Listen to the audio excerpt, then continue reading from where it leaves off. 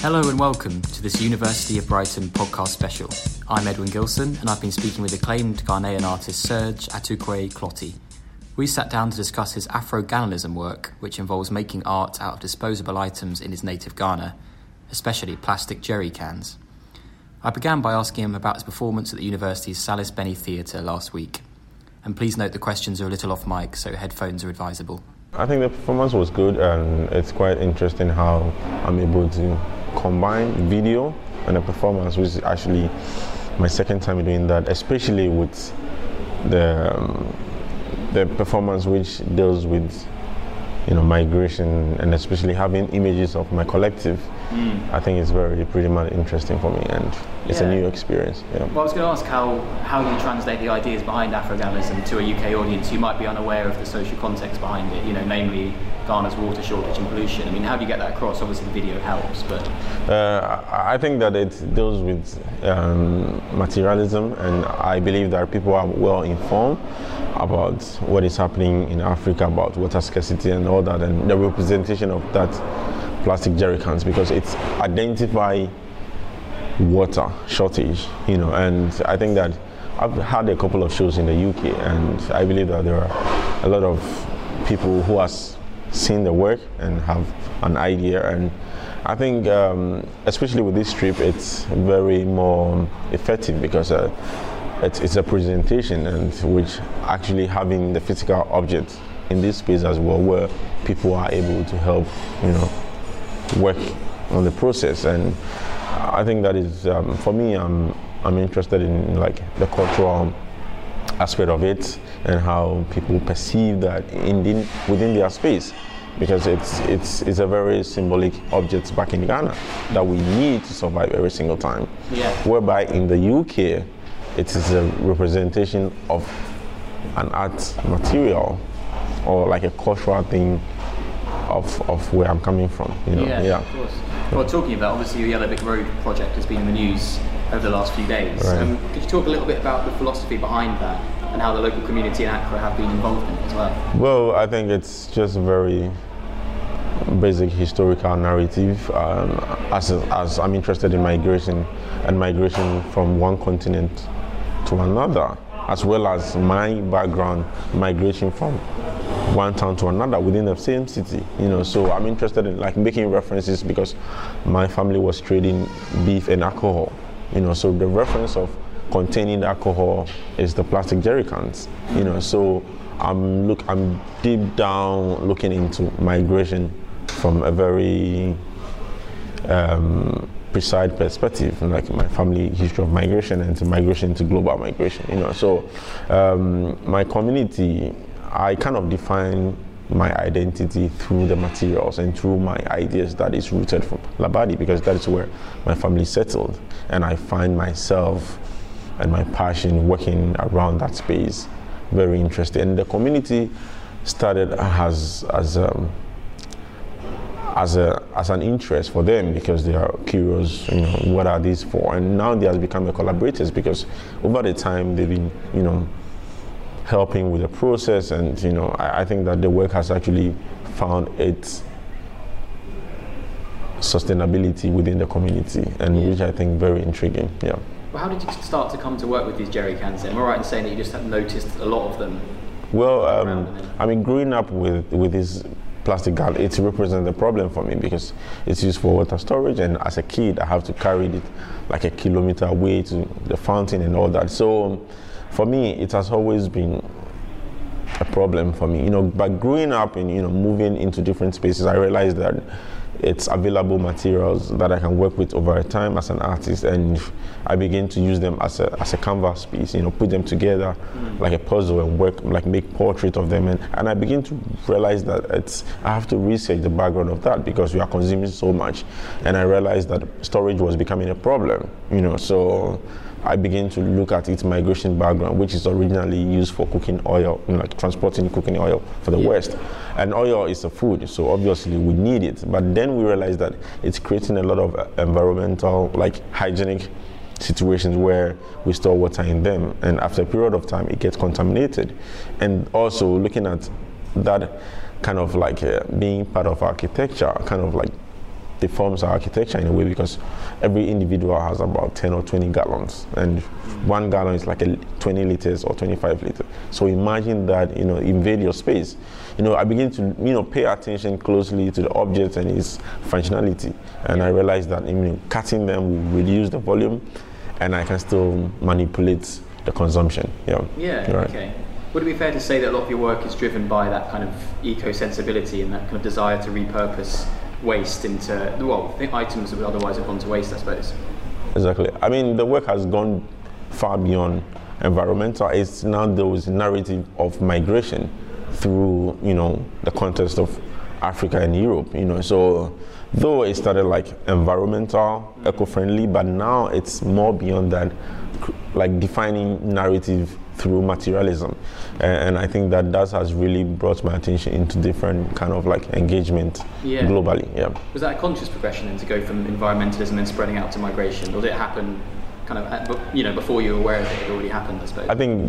Obviously, growing up in a very educated space, we are aware of environmental issues as well as but making it very effectively through an artistic approach, that has been something that I'm looking forward to, and I've managed, to change people's perception about that object. It causes a lot of environmental hazards and environmental degradations. So how do we transport that back to where it comes from? It's a way of trading back to the West what they left behind, and there will benefit the continent as well as the country. Yeah.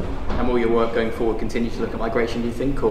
Well, it might. I'm looking to migration in different aspects, like cultural migration, environmental migration, as well as economical migration. So the work is, it's evolving over time based on like engagement with different communities as well as different countries, and yeah.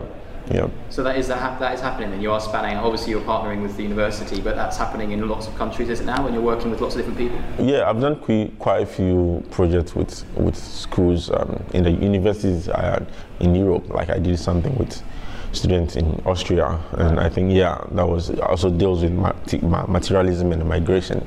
And so I'm looking forward to like more research based relationship with like Brighton, for instance, But what do you hope to get out of this partnership with Brighton then?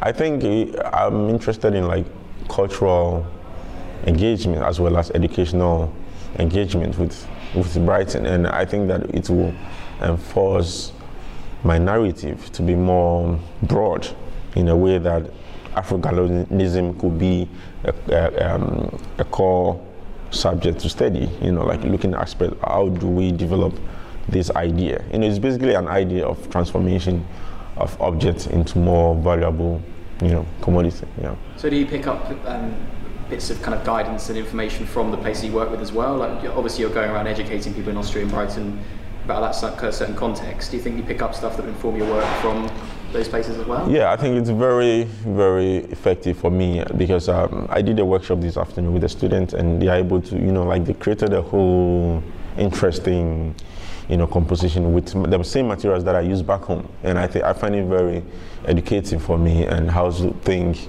in a very different way of how I approach materials and form and functionality as well. Yeah. Okay. And just touching on the environmental angle again, how do you stay positive or constructive about the future of the world when we're being continually told that there are extremely high amounts of plastics in our oceans? And I know you obviously work with plastic quite a lot, and off the back of the recent UN report as well, that we've got 12 years to limit the full impact of climate change. How do you stay, I guess not positive as such, but how do you use that in a kind of constructive, motivational way rather than be dismayed by it, I suppose? I think realizing the potentials of availability of that plastic and how we can kind of like strategize the use of it, but like building a very functionable value commodity that will bring people's attention to for them to use their own waste to create something, and I think that it has to be like a national symbolic identity of whatever each country can create from their waste, yeah. Have you seen the Waste House, by the way? Yeah, I've seen it, and it's quite, there are a few places like that, but it's not as functional as this place, like people like just look at it and they don't even engage around the conversation around people, but here it's, like it's so much database around the space, and which I find it very interesting. So those are the things that I would like to take back home to explore within my space. Yeah. Right, okay. Right. And just touching on, obviously you've used your voice to raise awareness and try and bring about kind of societal change. Right. Do you think that's a moral responsibility for the artist, or would that be going too far, do you think?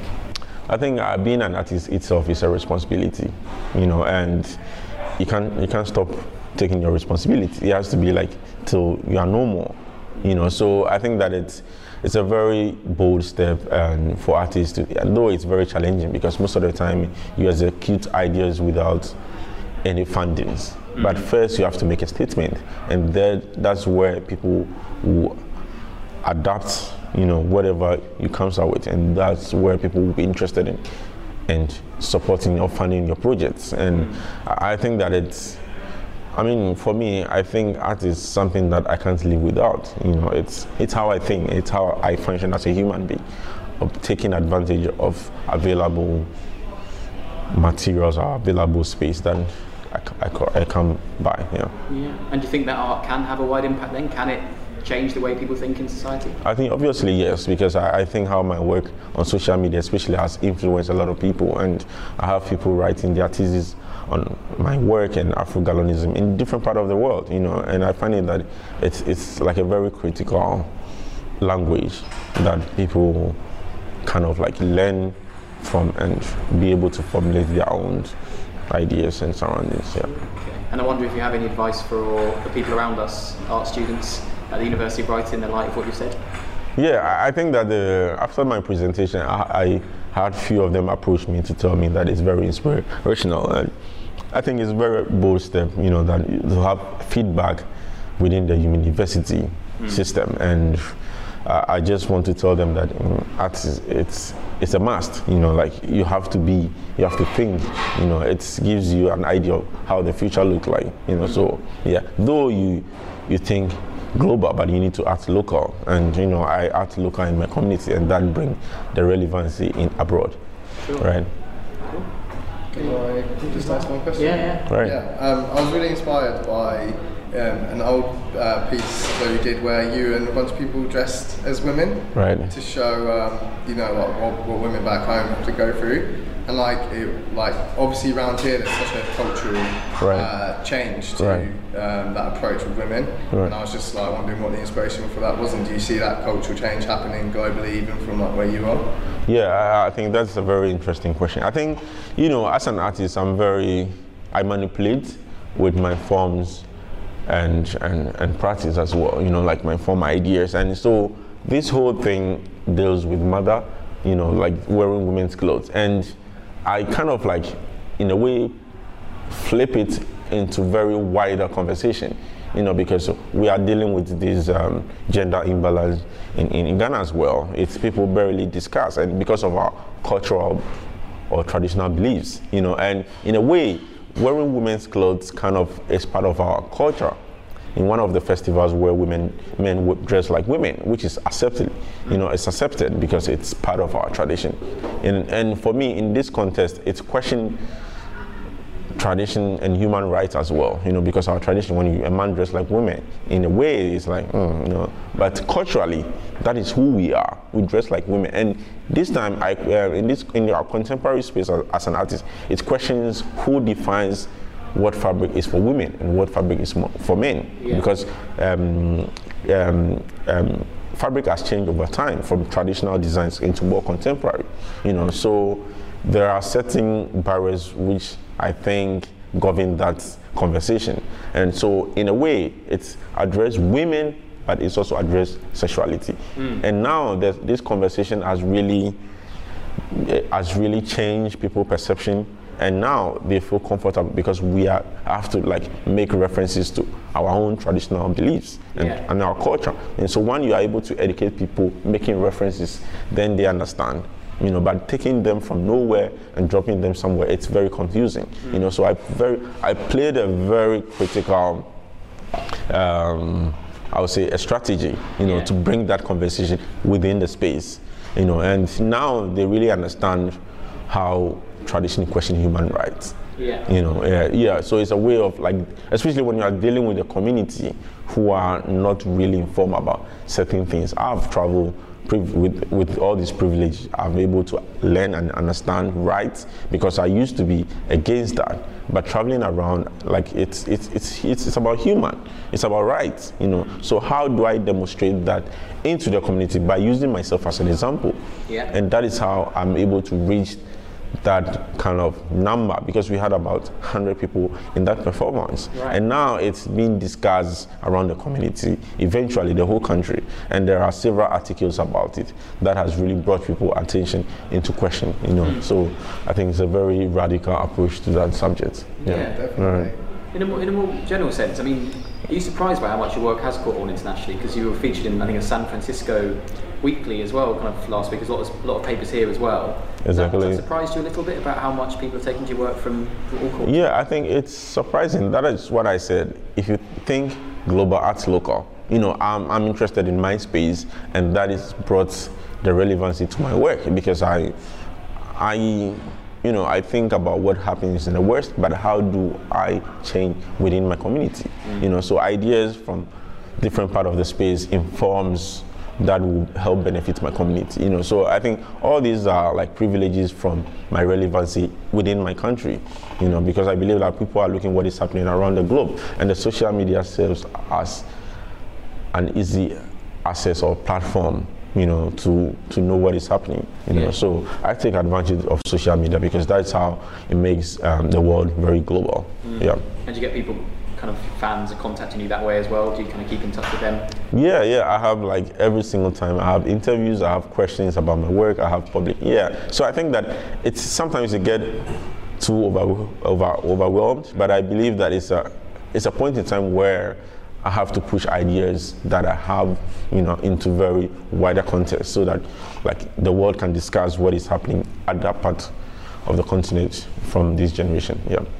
Last question, I suppose. What's next? Is it just carrying on the Afro-Ghanaism work, taking that around to other countries, or do you have a certain project in mind that you're working on? Well, we have a couple of projects which is performative based with my community, and also trying to travel around with this performative contest within different space and exploring travels, time, and trade as well. So I'm working on the Follow the Yellow Brick Road, which is very much of investigating about property rights in different parts, but I'm starting locally from my community, my family property, and how that over time has changed, and the power position of all these systems. So Follow the Yellow Brick is to achieve. I'm hoping to achieve this project in 2020. By 2020, I should have a documentation of my family history or my family's space through demarcation of the Follow the Yellow Brick. Then that is to travel into different spaces where they are also facing the similarities. And eventually into the whole of Africa. Okay. Will that translate though? If you're still using the jerry cans to make the road? Exactly. Will it translate to other communities? Do you think it will? Exactly, because we are still consuming, and there's no stop to that. And once I believe that the end of my project, Afro Gallons, is when Ghana has water or Africa has water. What are those gallons be used for? We are not going to import them anymore. So it's more like futuristic based projects. Thank you to Serge for his time. You can find out more about Afro-Ghanaism on the University of Brighton website at brighton.ac.uk and his social media accounts by searching Afro-Ghanaism on Instagram. Be sure to check out our fortnightly Catching Up With series, getting to know staff from across the university. You can subscribe to our podcast via Google Podcasts and Spotify. For now, though, it's goodbye.